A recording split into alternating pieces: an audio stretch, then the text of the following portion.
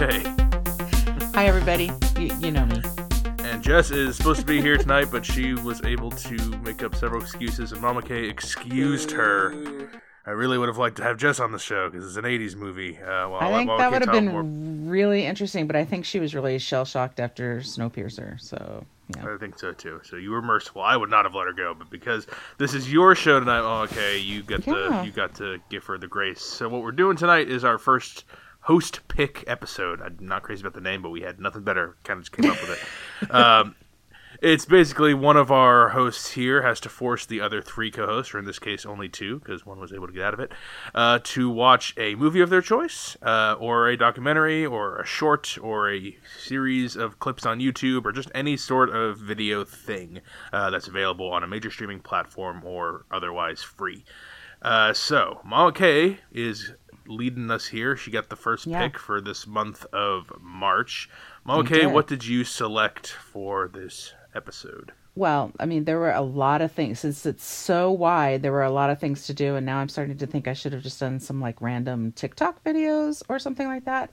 But I really wanted to delve in. Pick's coming up next month, so you never know. I know. Cannot wait. It's going to be cat videos galore. No, that's Jess, maybe. I don't know. Could be either. So I really wanted to go and delve into like the sweet spot of my late high school, early college years and pick a John Hughes movie. And my favorite John Hughes movie is The Breakfast Club, followed closely by 16 Candles. In that realm, he sort of has two like sort of genres of movies, I guess.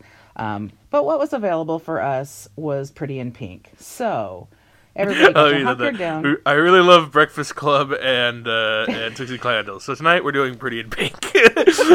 Well, those are, I mean, they weren't streaming. So this is where we went. Pretty in Pink's also good. It's just not one of the ones that...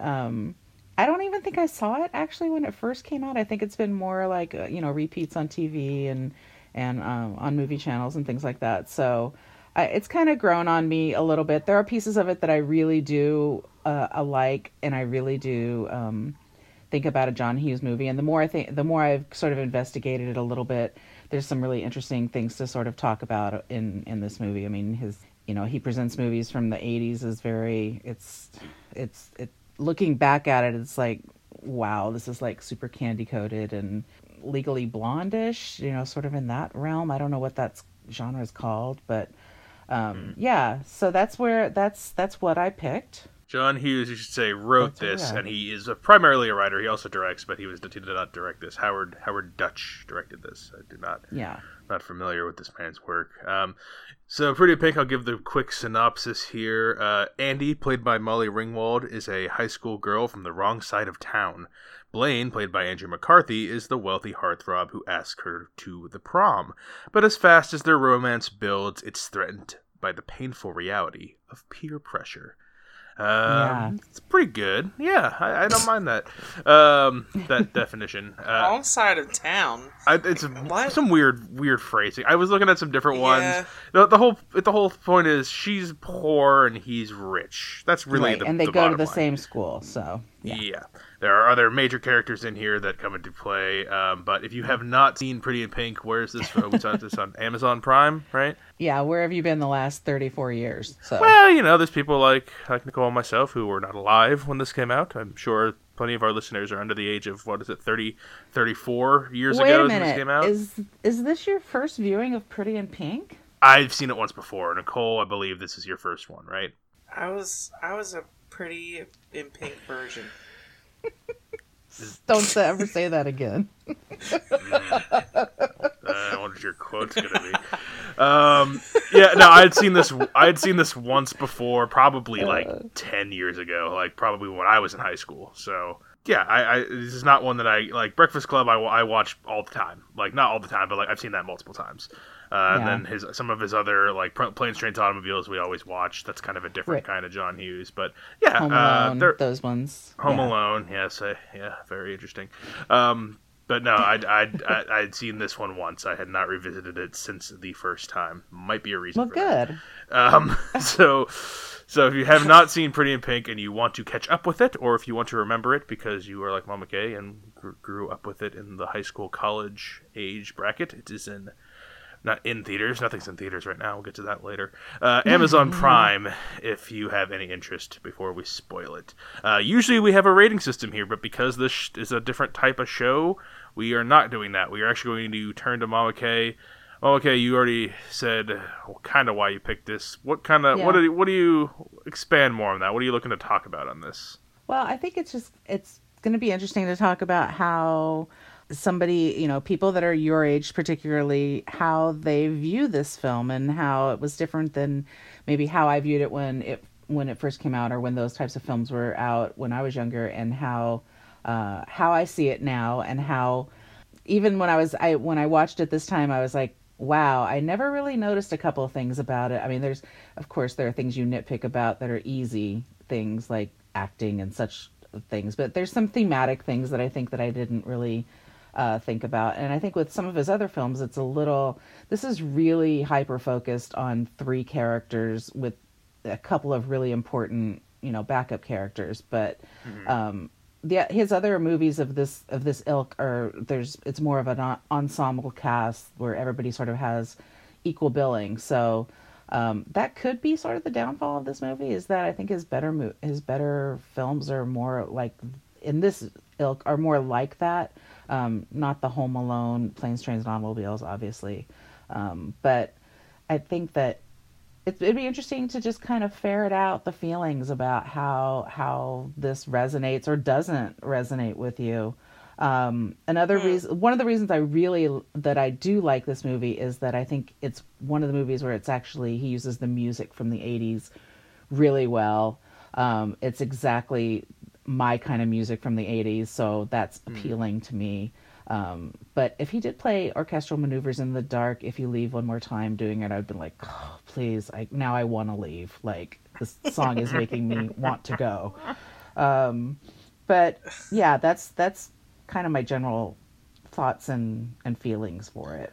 Before I give mine, since I'm like the middle person, since I've seen it once before, but not from this era. Nicole, going in fresh, you have general thoughts on what you thought of Pretty in Pink first time in? Sure. I know that we were just discussing what kind of genre you put this film into, and it's definitely, for me, the genre of, like, cult classic films. Yeah.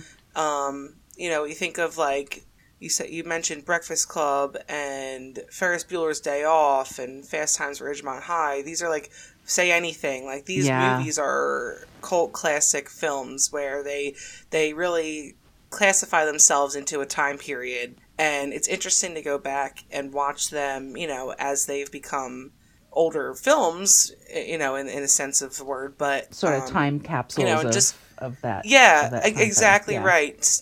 Exactly right. Just to see how they stack up to how the world is now. And if I can say anything about what felt, anything. Yeah, that's good. About watching this film, putting it into the perspective of, like, what types of movies are out right now, in the 21st century and whatnot, of just the way that films are made. This type of movie is rather boring, and the reason I say that is because exactly what Mama K had stated, like, this focuses on 3 people and there's no action. It's a story of 4 days worth of things or whatever. Yeah, it's not very long. It's the biggest thing that we're dealing with here is a prom. Like, it's not like cars blowing up and mountains getting shot at, whatever. I don't care. It's like shot at. I hope that's our next movie. You know what I mean? Yeah. The stakes are low, I guess you could say. Well, it's not relying on production value and these crazy things. It's relying on storytelling, and it's relying on an audience that's going to watch it because they feel connected to it. Like, there's probably girls watching that movie when it came out and saying, oh my god, I'm in the same situation. I'm waiting for my guy to ask me to prom, but I know that my best friend loves me, whatever. Right. It's definitely just things that are more relatable to real life.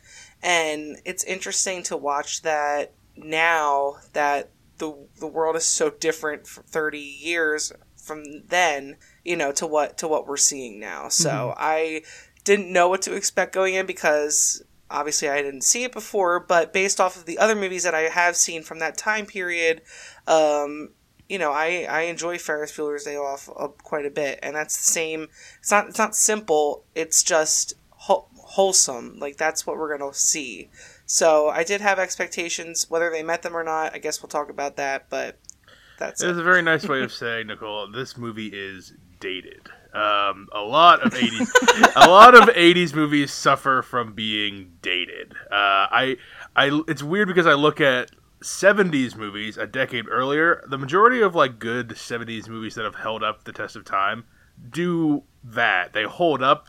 Something happened in the 80s where like the movies, my favorite 80s movies, there's a couple where I'm like, that's legitimately good, that I really like as like a legitimately good movie. Most of my favorite 80s movies though are like so bad it's good ones. It is laughing at them because they're absurd. Well, don't you think that they were just more experimenting in the 70s with different things, and this is like, let's bring it back down to reality? Well, 70s, yeah, was like the time of like filmmakers taking control of projects and doing new big, like a lot of the big, directors of, started, completely controlling the project. But, 50s, 60s, it was all the studios pumping out movie after movie, and there's some standouts, right.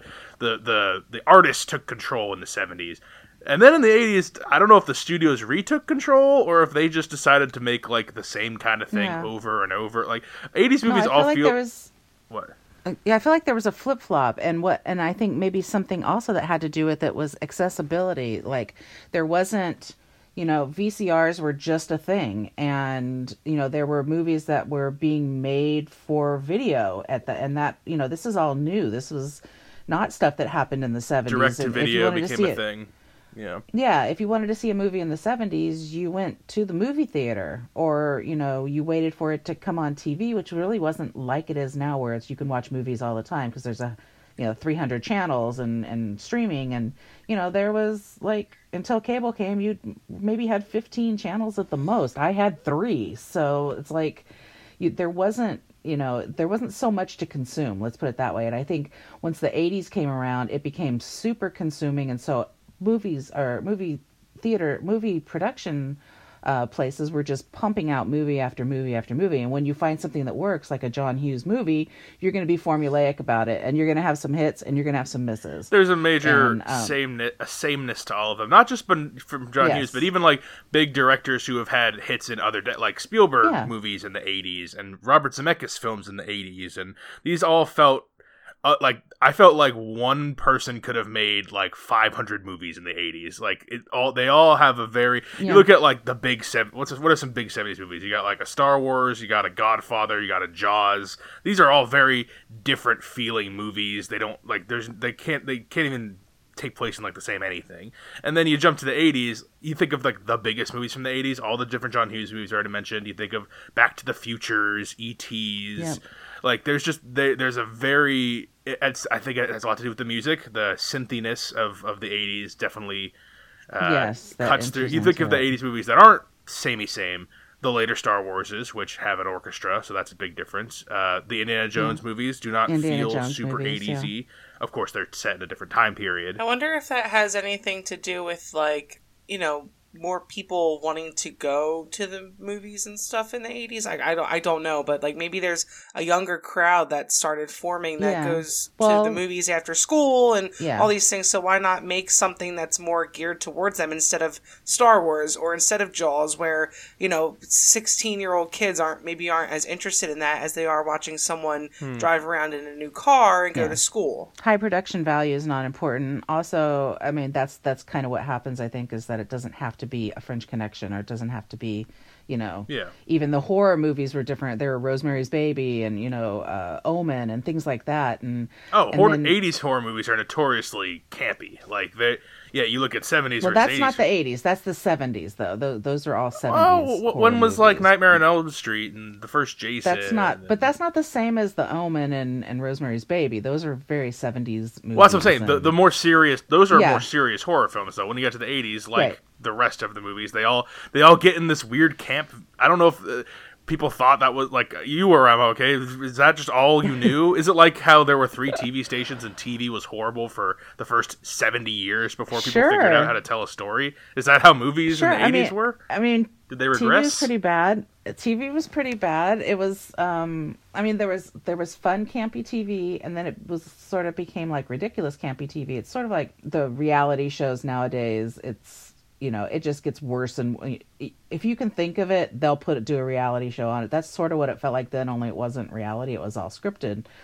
Also, I think part of it too was the multiplex movie theater came into, you know, being like I'm guessing, like for me, it was probably like right around 1981, 82, something like that. And so you would just sort of go to the movies all day because there wasn't this thing, there were no, like, they put in line things to use, but you just went and paid for one movie and you went and watched movies all day.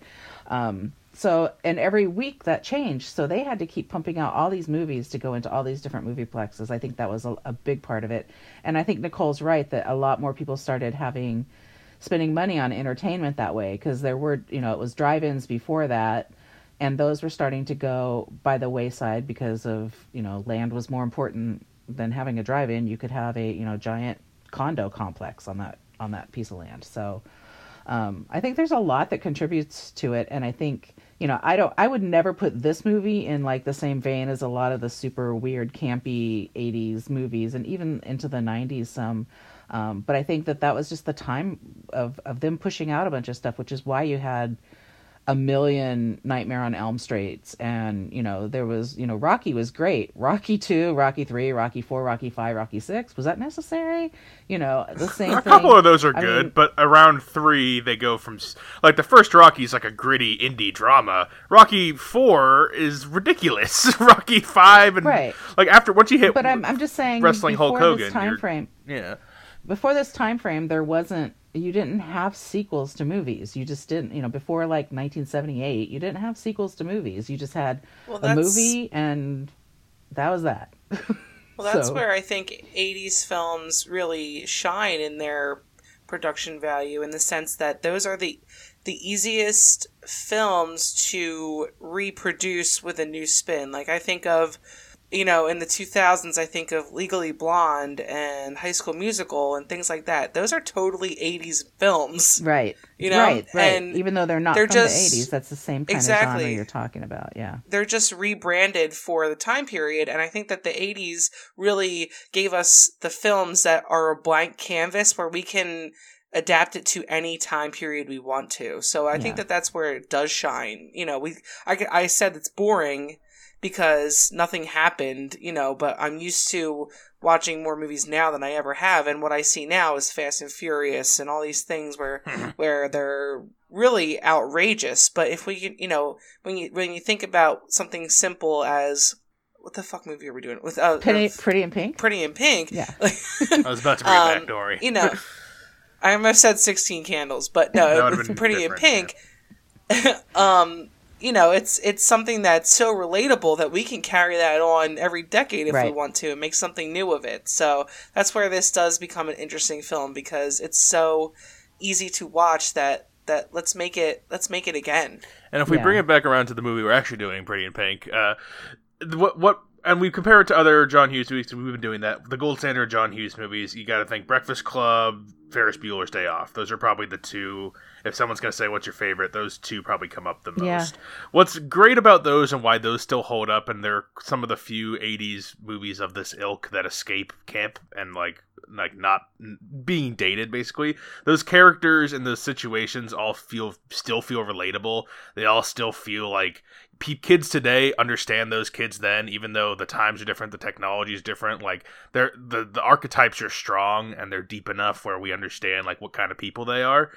Pretty in Pink, I don't think does that very well. Nicole, you don't think that there's still like a class warfare? Not like this. This feels I'm not. Yeah, I'm saying not like this. No, but like I mean, Breakfast Club, you have the 5 types of people or whatever, and while. Yes.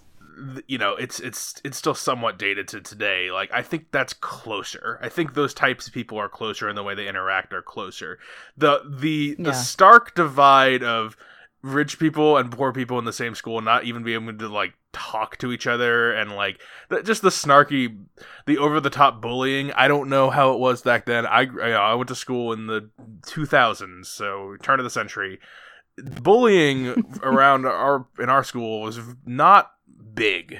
Maybe it's just happened to grow up in a nice community, but there was not a lot of crazy bullying.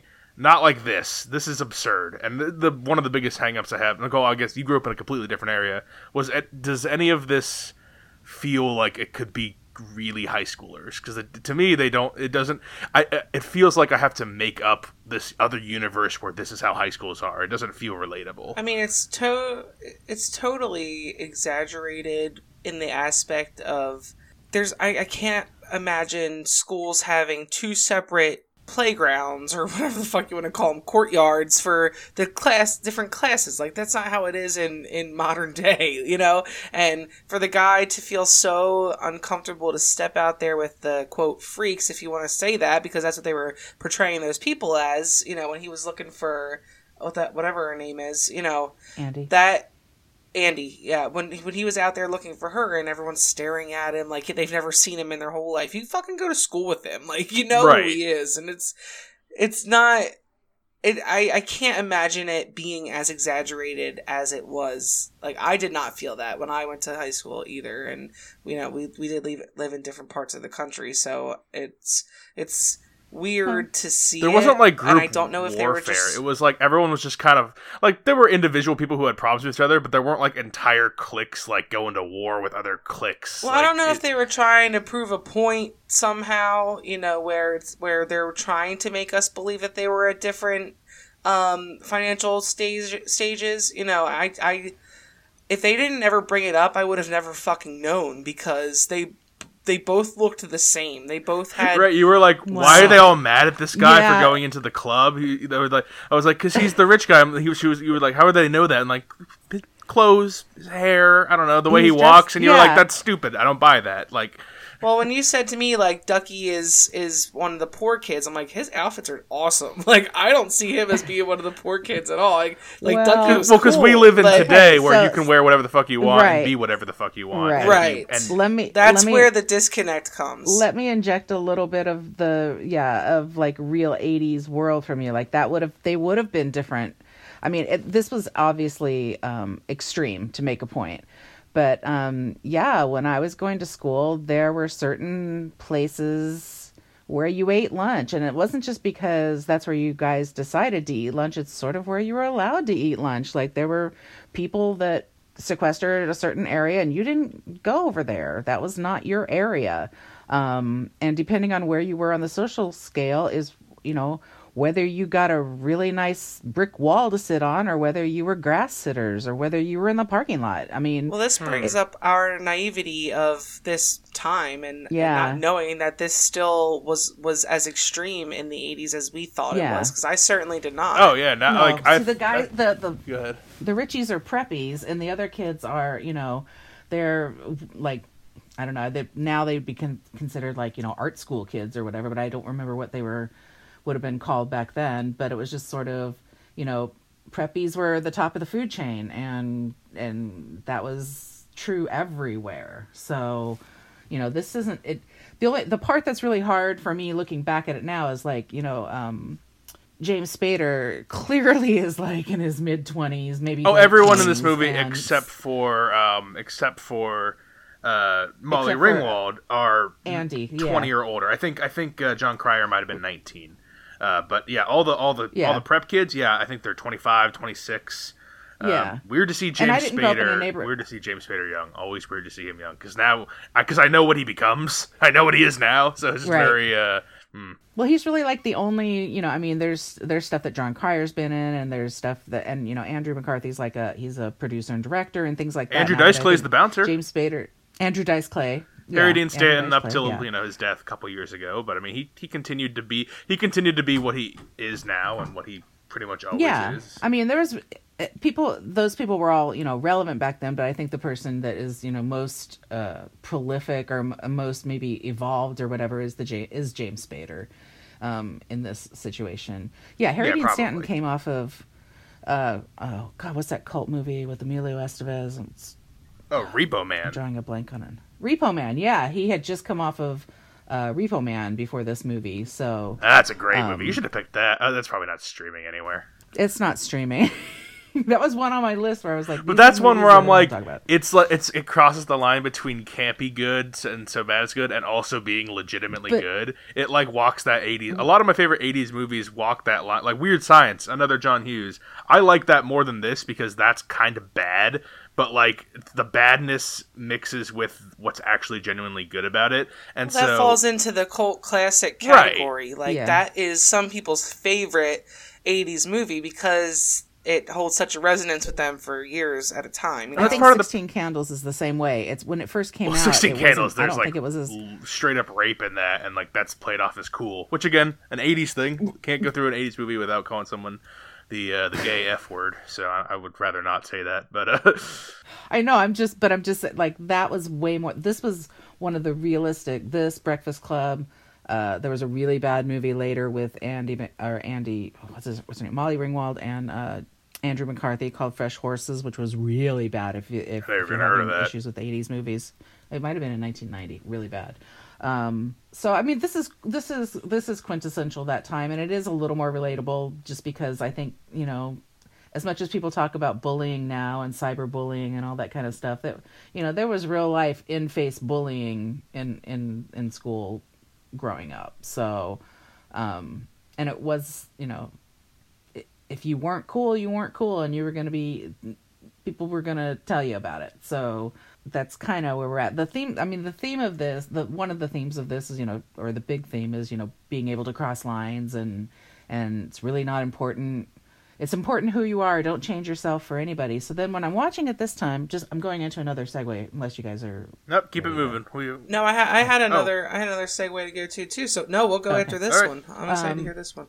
Yeah, so the Annie Potts character, which is she works with the Andy character in the record store. Iona, something like that. Iona. All the character names are either really weird or they're gender flipped. Another interesting thing about this. Yeah. Andy and Blaine or they're what? I didn't or gender flipped. Andy and Blaine are the girls. Steph is a guy. Ducky and Iona. I mean, I've heard one other person named Duck ever, and it's short for either Philip or Richard. And then Jack is the only... Oh, no, not Jack. Benny? Everyone's gender flipped. Only Jack. Only the dad is regular named. The dad. Yeah. Yeah. Anyway. Yeah. So... I wonder what the symbolism of that is. I don't know if it's symbolism. I just think it's just... Well, 80s. Everyone, like, guys look like girls, girls look like guys, like, to speak not so PC. A bad time but, like, that. You know, there's the glam look, which was... 80s were weird, man. I don't know how you did all that big. Shit. But the music was fun. So in watching it this time, and I guess it had been in the back of my head before, but it really sort of hit home this time. So the Iona character is very funky, and she works with, you know, Andy's like funky, but Iona's like out there. Iona's probably my favorite character. She's the one who I enjoy watching the most, I think. Yeah, we can talk about that later, but yeah, so she's very super funky, and she, you know, goes along with trying to guide Andy on her mission to where should she go out with Blaine? Should she, you know, what should she do when Blaine dumps her and doesn't want to take her to the prom and all of this kind of stuff. And then toward the end, we find that she's completely changed herself around for a man. Like, her whole character, she's all like, she's funky. Her parents are like, you know, you're always weird, and, you know, we never get to see you in a dress and all of this kind of stuff. And then we find her toward the end where Andy comes to visit her because she's upset, and she's dressed like a normal person. Well, as normal as the 80s girls get, but she's dressed like a normal person. I was able to gather that. I'm like, why does she look like a senator's wife now? I'm like, it was very odd. That's a normal girl in the 80s. Oversized suit jackets. My, what large shoulder pads you have. Yes, and I like your popped collar very much. I love how pointy the top of you is. It's very nice. Right. And and the guy is there too, and the guy looks like, he looks like a guy from the 80s, and he even says something, demeaning, sort of like, have her take her, shake her tail feathers to get ready, let's go, or something, really kind of like, oh my god. We were still asleep, and we're not woke yet. There was no woke whatsoever. But that I'm like, what, why is that in this movie? How does that belong in this movie at all? Because the whole point of it is Andy needs to be Andy, and she makes her own clothes, and she marches to her own drummer, and that's maybe she's stepping back so Andy can have her time to shine. But they don't really run in the same worlds. They just, they cross, but they don't really. Well, Iona's also like 15 years older than her. And she looks good for her age, yes. And I sometimes forget that she's not another one of the teenagers, because the teenagers are all also not their age. But she's right. I bet she's definitely, Blaine was definitely closer in age to her than to Molly Ringwald. And that was kind of clear. Yeah. And then, the whole her and Ducky kissing, which is very weird too. That's another, Yeah, weird thing. But that's an 80s thing. Is I don't ever want to the nerdy guy kisses like the older weird the hot but hot girl. Or... Yeah. That felt very 16 Candles. I feel like there's there's a lot of that in that movie. I feel like that's a John Hughes trying to, maybe he was the nerdy guy, and he flips it though. He has the weird girl kiss the hot jock in Breakfast Club. So, That's true. He's also very short. I mean, hot is relevant. He's the rich athlete. I know he's a wrestler and he's Emilio Estevez, but I mean he's he didn't make him a football player. You notice he made him a wrestler. No, he wasn't going to be Charlie Sheen. Anyway. He was going to be Emilio Estevez. So he was definitely going to be Emilio Estevez. So I just found that to be, did you guys notice that when you were watching the film, or did that, play out at all for you? Did you think about the difference between I really how didn't. It's supposed to be that, and then they have this as a subplot? Sure. I'm totally understand what you're saying, and that they're going against the whole theme. That we're trying to get to, of being your own person, and then her falling into society's standards, I totally see that, but not while watching it. I think I was just not paying attention enough to see that. Mm-hmm. That if I had gone back now and see her, lay low on the hairstyles and the makeup and things, and fall into this casual person, then it would probably bother me, because that's exactly right. Like, we're trying to watch women become their own person, and then we have someone falling into this category of what society wants. So right. That's a very interesting thought. It didn't distract me, because I think I said it on another thing. When I watch movies, especially older movies, I watch them much more from a behind the camera aspect. When a good story sucks me in, I'm in. But when I'm watching a movie like this, a little bit more critically through a time lens, I put myself in that time period, and I'm like, oh well, yeah, it makes sense that the writer would have her end up with a man at the end. I mean, that's what you did back then. And she gives her last advice to the girl, and the girl goes and picks her man at the end. She has two choices, and she picks the one that the movie was leading you towards. But maybe that's what they want. Maybe that's what John Hughes really thought of what he wanted to do. It probably was. If we take the namesake of the movie and show that Iona is starting to move on from her, it's not reckless lifestyle, but wild child, free woman lifestyle, and moving into settling down, that's her passing the dress along. Like, that's her passing on her youth into wanting to settle down with somebody. And it's not, so maybe that's where he's coming from. And it's not and I agree with you, because it's not framed in a cynical like she's lost her freedom and womanness. Sold herself out, right? It doesn't, because today that's how you could look at that, because we're in a different climate today. That's not how people would view the ending of her ending today. It would feel like some guys you end up with the guy. That's what happened. But this is much more framed it's much more framed as she's her late adolescent growing up period. Which I think is a perfectly legitimate way to do that. I'm sure people do that in real life all the time, where they reach the end of their wild days and they want to go and settle down. I think that's a perfectly normal thing that happens to a lot of people, and it doesn't happen for everybody, and that's why, that this kind of story isn't what you would see more often today. But I don't. It's not like I wasn't expecting it. Like, I kind of was. I was kind of expecting the end of this movie, and I looked at, I read online, the original ending of this movie was, and it did not go over with test audiences, is that Andy ends up with Ducky instead of Jack. Yeah. And I would have been like, that would have been a kind of a twist for me back then, because that's not what the movie was leading you to. The movie was leading you to Jack, and the weird, you know what the weird reasoning was behind it is they thought that it would be to Blaine. It would be Jack is the dad. Why do I keep saying Jack? No, Blaine. But oh, you're right, Blaine. My bad. I keep thinking Blaine's the girl. Blaine's not the girl. But Blaine is not a girl. The girl is Benny. The names, the gender names. I mean, maybe this is actually more woke than I thought. Andy was originally supposed to end up with Ducky and not Blaine, and they thought that was too classist. Right. They thought Andy ending up with Ducky indicates the poor girl can't end up with a rich girl, and that to me is just like, oh yeah, this movie's about rich and poor people can't commingle. That's the big theme of the movie that's lost on me here. That's what I have the most trouble grasping with. I'm like, it's totally lost. I'm not even paying attention to that at all. And I made that clear. I know, that's why you were like, why don't they like each other? I don't get why they're being assholes to each other. I'm like, because they're rich and they're poor. That's how they get. They don't get along. And I'm like, that's how. They're the wrong side of the tracks. I'm seeing Andy's house, and I understand her dad doesn't work and whatnot, but it was not that bad of a house. Like, it wasn't portrayed enough for me to be 80s, like, she poor. Well, when you look at, but if you look at the dichotomy, the difference between her house and like Steph's house, I mean, that's ridiculous. True. So, I mean, that's the point that they were making. I agree with you. The house is not. I mean, it's definitely small and crowded.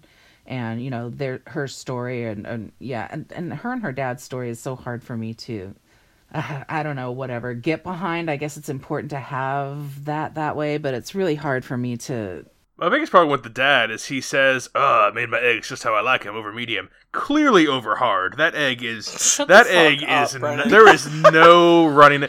Over medium is a... Let me talk about my theme that I'm Let's talk about what Nicole wants to talk about for a second. It really angered me. I'm like, as someone who orders over medium eggs in the restaurants, they always do it over easy or over hard. I'm like, no, you need a little bit of softness on the outside, still runny at its core. I hope you cut this out. We're done with this. What do you got, Nicole? So, I think about the most is how poor Ducky was totally friend zoned in this movie. Right, that's our 21st century terminology for it, because back then it was just the nerdy guy.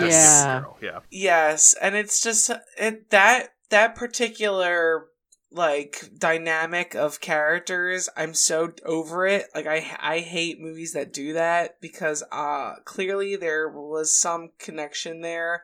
And just to like throw him away, you know, I feel bad for him, because why can't they just make them fall in love? Like, that's what I wanted. So you wanted her to end up with Ducky?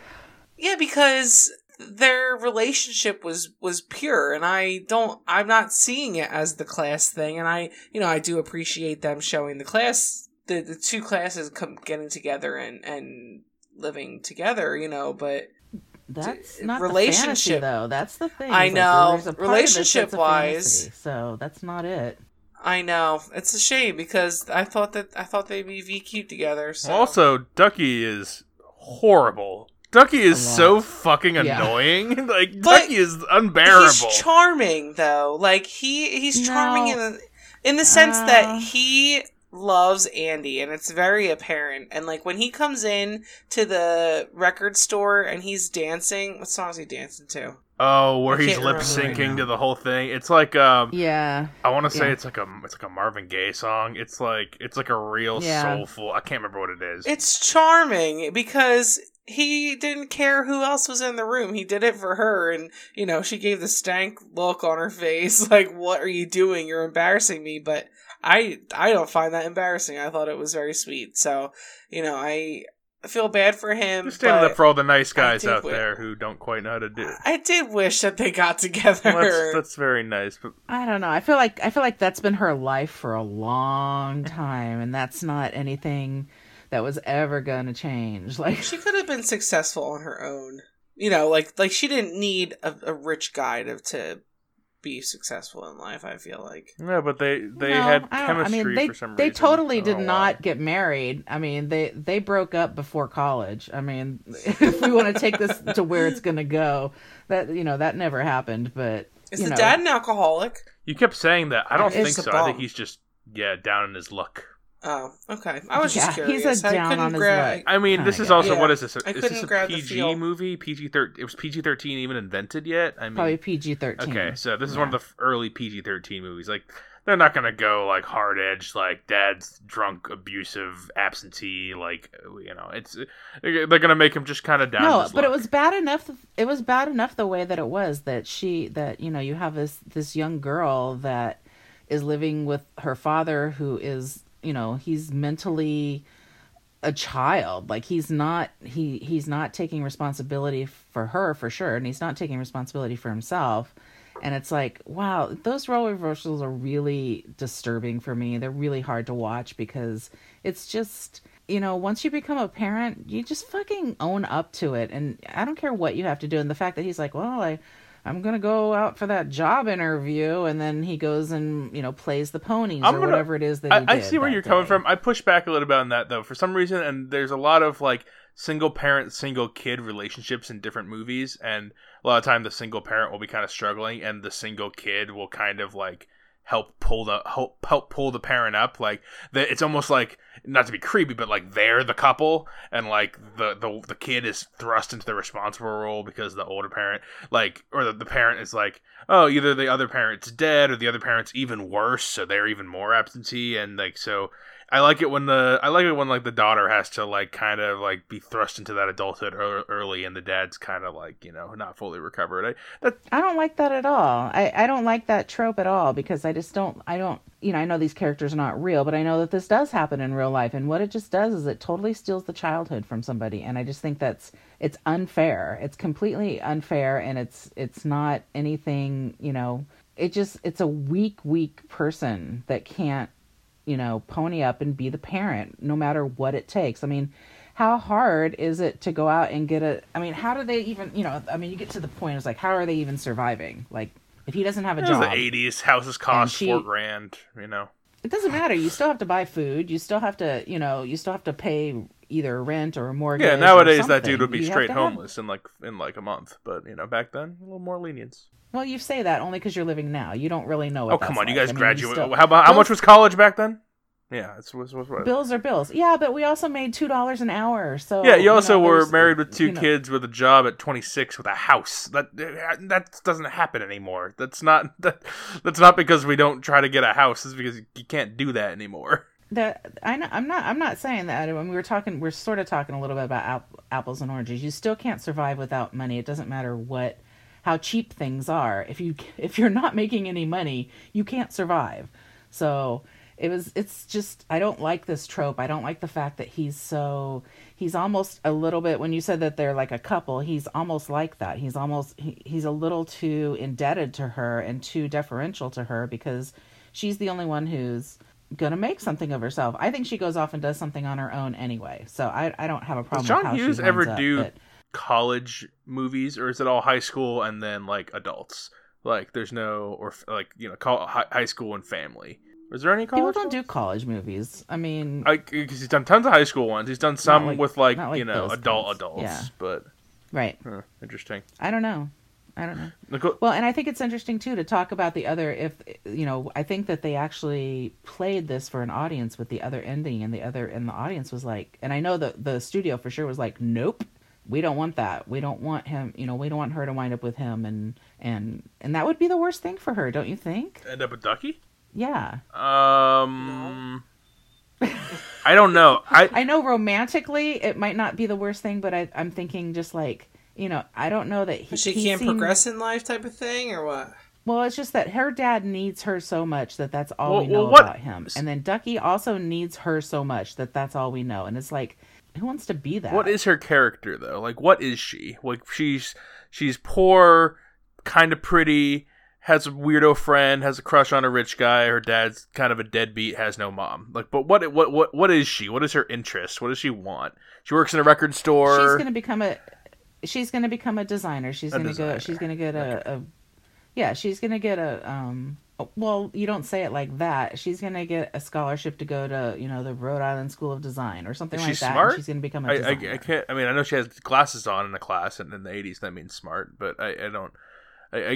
Well, and I don't know. She seems to be. The teachers don't hate her. No, they, Well, no, the gym teacher was kind of mean to her. Well, that's because gym teachers are mean. The principal was cool with her, though. You are right. The principal was like, "This isn't like you. Why are you acting up like this?" Very 80s principal, because we all knew the principal as like a personal friend of ours in high school. Well, I think that's what I mean. I think she was kind of smart too. Well, also they were assuming that he was a nerd in high school because that's also they're the same kind of person, and he recognized himself in her. And yeah, I think she was smart. I think she was helping Ducky with his homework. She seemed to know about. But he's faking being talking about. Dumber than he is to hang out with her. I mean, Well, probably. They say, I'm pretty sure they make it pretty clear in that one scene where they're studying together, and then she leaves to go get juice boxes, and then he's like, "Just tell her how you feel." I actually like that scene. That's one scene that I really like, where he's by himself and he's just sort of having his little soliloquy. I kind of like that scene. Do you have another thing to lead on to, Nicole? Because I think I have one more thing to wrap with. No, I was really fixated on the friend zone portion of Ducky's relationship. So you would have liked to see, and then what? Blaine just fuck offs, like he's just like fuck Blaine. Yeah, because I was pissed off at him because I feel like he lied that he had asked someone to prom. Obviously, we see him sitting by himself at lied. the prom. He only lied because, you're so poor and my friends laugh at your poorness. Yeah, well, it's ridiculous. He let other people's opinions of him get in the way of what he really, really felt, and that pissed me off. So, well, no, I wish that she ended up with Ducky.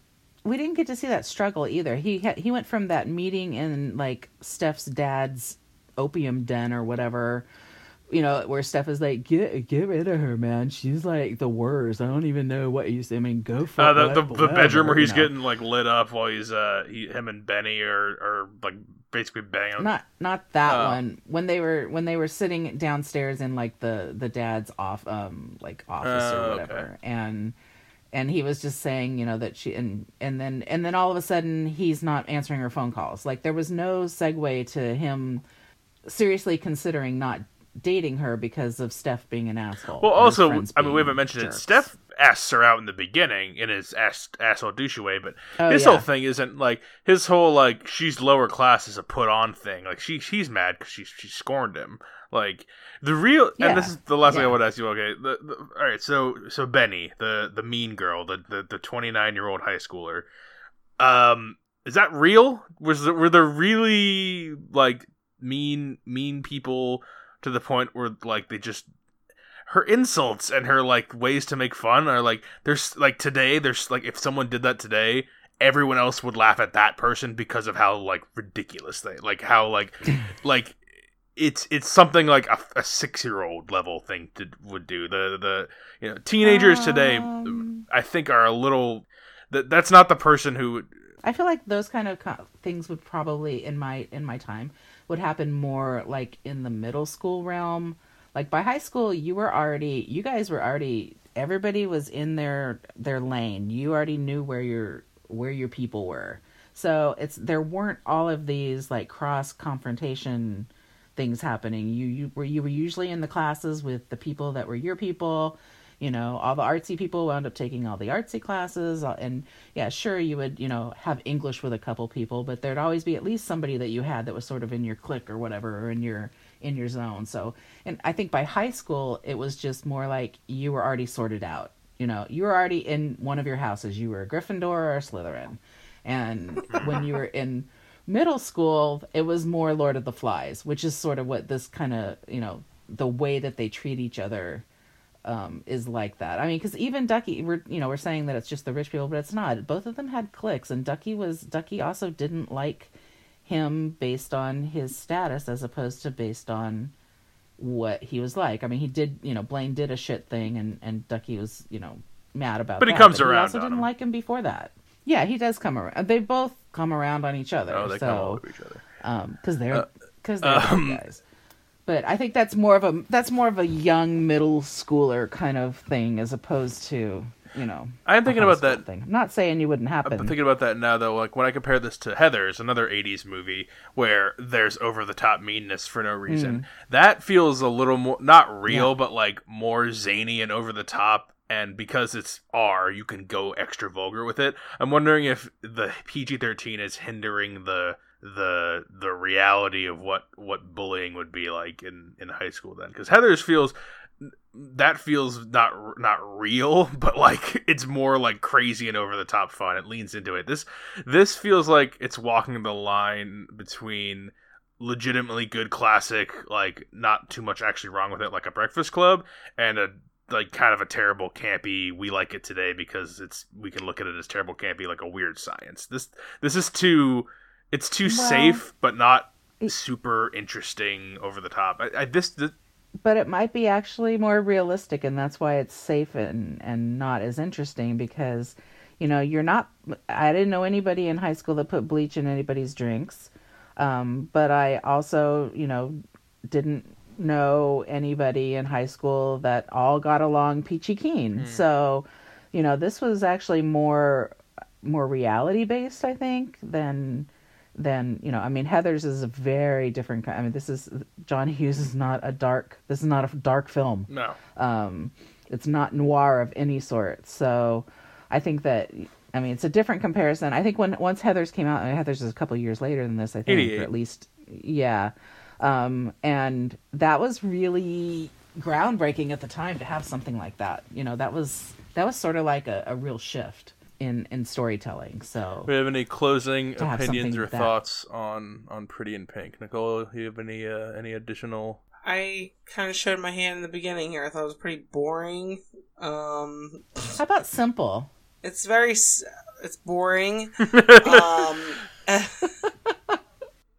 No, it is simple, but you can still see the underlying messages that John Hughes wants to portray to us, the class differential and, you know, becoming your own person and breaking barriers. Like it's very obvious, and you know it wasn't my favorite John Hughes film, and the 80s. Agreed. I'm sorry, the 80s movies are not my favorite time period of movies. So agreed. I didn't feel like I was. Like I said, it's all like. I didn't feel like I was missing out. Yeah, I didn't feel like I was missing out by never seeing this before. Let's just put it that way. I'm glad I saw it just to say that I saw Pretty in Pink in my life. But, you know, what we didn't talk about at all was how she took the 2 dresses she was given by the 2 people she cared about and made a dress of her own. And that's pretty much what the movie was about. So that's pretty great. Wow, Nicole. You just like blew my mind there. That's pretty good stuff, you know. Pretty good stuff. Yeah, I mean, I can't even really say that I enjoyed it. Not even the soundtrack. I mean, the movie. This isn't our time. I'll tell you right now. I'm sorry to disappoint Mama K, but the 80s is probably my least favorite time of music. Like Nicole loves. Man. I like She Fox loves Seagulls, like and that's 50s, 60s, 70s. 90s, 2000s, 2010. It's really literally she skips right over it. It's a special. You know what? It's a special soul who can sit and listen to some 80s music. That's fair. Brennan, 80s, right? I think, is one of those people. What? Tears for Fears is 80s, right? Yes. Okay, that's like one of my favorite You're bands like one of the special people who can. What did you just say, Brennan? Tears for Fears. Tears for Fears. That's my favorite Tears 80s for band, Fears. and okay, yeah, they're incredible. Yes. But like that, like Flock of Seagulls. Like I like Bon Jovi. Well, I like Flock of Seagulls too. But There's a couple things I can make exceptions for, but the rest is like it's not my style. So some of the best Michael Jackson this was isn't in the 80s. Can you stop cutting me off? That's Let me finish my thought. This movie was not good. That's all. Good night. All right, yeah. Nicole is. We're not gonna do full recommends or not recommends, but you can kind of tell what Nicole's saying there. Okay, no. Closing thoughts on Pretty in Pink. It's nostalgia. It's complete nostalgia. I don't even. I don't think about the titles of John Hughes movies because sometimes, I mean, Pretty in Pink, okay. Because she makes the pink dress, like pink Nicole dress says. She end. sews the lives together into one dress or whatever. Also, the dress, I don't know about you, Nicole, but that dress was hideous. Like, it was very ugly. But even that's her style. I mean, she made two awful dresses, one awful dress. So, I mean, she cut down on the awful dresses by one. Well, I think the first dress was pretty. I think the dress that she got from Iona was really pretty. It was from, like, the 50s or late 50s, early 60s, and I thought it was really pretty, but she also could not wear that one Harry Dean Stanton bought her, though. I think I can make something out of this, and I'm like, that's like Buzz your girlfriend. Maybe something for your cat. Your Buzz your girlfriend. Another John Hughes. Yeah, I do. I do like the music in this. I do. This is the best music in a John Hughes film ever. So that's what I got to say. Also, I'm gonna put it out there right now that I am not the biggest Ferris Bueller fan, and I've never seen all of Weird Science. Oh, so okay. Well, Nicole, your favorite's Ferris Bueller, I'm assuming, right? Of this era of the John Hughes movies, yeah. And then, your favorite's Breakfast Club. Is that fair to say? Breakfast Club, yeah, for real. Yeah, Breakfast Club is Planes, Trains. I know it's not the same kind, but Planes, Trains is amazing. It's not the same kind, though, but Planes, Trains is really good. I really like Weird Science, though. I didn't see that till like 2 years, maybe a year ago, because that's... if I had to pick like favorite like teenage movie scenes from the John Hughes collection, it's the one when him and his buddy go to like the jazz bar and they get really hammered.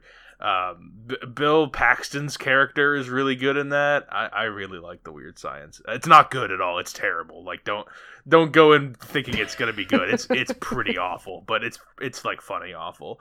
Yeah, I'm gonna land between you guys when Nicole says boring. Mama says simple. I will land on, and like I said earlier, it's dated. This is probably a perfectly fine, solid 3.5-star movie back then.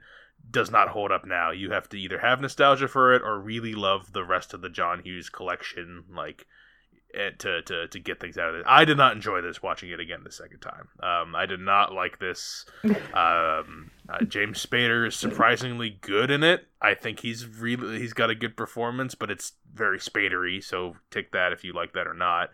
I don't know about that. I think he's good. I think he's the best kid in this. Felt like kid in quotations. I felt like he had a major disdain for his character. I think he didn't want to be there. It's and really I could bizarre tell the way he acted. Yeah, he acts like that all the time, though. It wasn't even disdain for everybody. No, but I mean, there are times when I'm watching this that I physically get, you know how Brennan knows this. There are pieces of movies that I just can't watch. There's a couple of his things in here that it's as bad as like, Independence Day. We will not. He's just knocking down that girlfriend the whole fucking movie. I'm like, knock it off already. Like, you are so annoying. I don't think I like his character per se. I like his performance. I like when his character's on screen. No, Annie Potts is still the best part of this movie. I get Annie Potts is, but really our lead good. romance, I don't really care for. I don't like Ducky, so that's hard when you don't like the three principal characters. And then the overall thing of the class thing, it just doesn't play anymore. It doesn't work the same way it used to. Like, if you have to, there has to be, because now we do, there's race stuff now, there's transgender, gay, bi, lesbian stuff now. Like, there's just more interesting ways to show one side of the tracks versus the other side of the tracks than this poor people who shouldn't be together coming together. Right, like there's more interesting and like more like those the having race and gay, lesbian, bisexual, transgender, having those things today, it just generates more interesting conflict and more interesting plot movements and characters and ideas, prejudices. It's just inherently more interesting than rich white guy and poor white girl in regular Ohio town. I mean, it's just it doesn't feel like there should be such a problem. It doesn't, like, I don't feel it. I don't feel. Also, they're in California, so they're not in California. I thought all of his movies take place in that one fucking town in Ohio. They're supposed to take place in a town in Michigan, I think, or Illinois, something like Illinois. It is actually. Yeah, they all take. I can't. But it was all filmed. It was all filmed in California. Yeah, I mean, a lot of movies are, but no, this does not hold up. It does not work for me, unfortunately. There's not a lot here for me. Ditto. Yeah, so that's Pretty in Pink. That's our first host pick episode. Okay. You picked it. Any? What do you think? Do I have regrets? Is that what you're asking? I mean, no regrets. This wasn't your first John Hughes pick. Regrets. This was like your bronze John Hughes pick. No regrets. Right. And I can't even tell you, after I made the pick when I made it, live on our show, I was already like backpedaling. Well, you're backpedaling because Jess and I assumed you were incorrect because you are the older member of our show, so I thought you just didn't know the technology. I should have known. Jess would have messed up just Googling something and thinking that meant it wasn't available on streaming. So I apologize. Yeah, and also I did my homework. Yeah, I did my homework, and I knew that it was, unless somehow on like the middle of a month something becomes unavailable, happens, which is not likely. No, I should have doubted you. I will now doubt Jess in the future, which is what I should have done in the first place. I don't know why I ever didn't doubt Jess. Jess, you're on the hook for the next one. If you're listening to this, doubter. You are not escaping the clutches of the next host pick, which will be Nicole in April, probably in 3 or 4 weeks. I can't wait. I'm so excited. I have no idea. I can't wait either. I gotta start my research. Nicole will be doing her host pick in April. Jess will have hers in May, and I will be in June, and then we will start the cycle over unless we decide it's a train wreck and we don't want to do it anymore. But our inaugural episode, not bad. I kind of like this looser format. We will be getting back to regular reviews, though. Next episode will be The Hunt. Probably the last theater review we do for a while, because as everyone I'm sure is very aware, if you're listening to this when we're making it, big old coronavirus hitting all over the place. So a bunch of the theater reviews have been pushed. Mulan's been pushed. Quiet Place has been pushed. New Mutants has been pushed. James Bond has been pushed. Several of the theater reviews we were going to do in the next month have all been pushed, so we will be digging through streaming services, and you guys are all probably stuck home from school or work or whatever anyway. Adapt and overcome. Yep, adapt and overcome. That's very intense. What's that from? I don't know. It feels like it's from something. If you just made Pretty in Pink? Well, this is... I don't think it's from Pretty in Pink. Pretty in Pink is Yawn and Settle. This gives... This is... So we're going to be doing a lot of streaming reviews. If you have anything to recommend to us, now is the time, because I don't know the next pandemic we're going to have that's going to let us do nothing but streaming reviews for a month. Films with the Women in My Life on Facebook if you want to reach us there. We hope none. We hope none, but you never know. You can reach me on Instagram, probably the best place to go. I am Brennan_podhost. And if you want to email the show, I check the email periodically. filmswiththewomen@gmail.com. Okay, thank you for selecting this. Also, our Twitter. Yeah. I'm gonna plug in our Twitter too, because our Twitter's been recently reactivated. Yes, so I have like with the trust of the show, I have shifted it from Jess and onto Mama K. Mama K is running the Twitter account. Okay, I see a pattern emerging here. I see a pattern. What's our Twitter? Here. Films with Women. At Films with Women on Twitter. There you go. At Films if you want to get in touch with Mama K, she's running that one. I'm running the rest. All right, Mama K, thank you for picking this. Thank you for going first in our host pick series. And Nicole, thank you for hanging on for this movie. Took it for the team. So did Nicole and I. But oh, wow. Until next time, everyone, this is Brennan signing off, saying thanks for listening and enjoy your movies.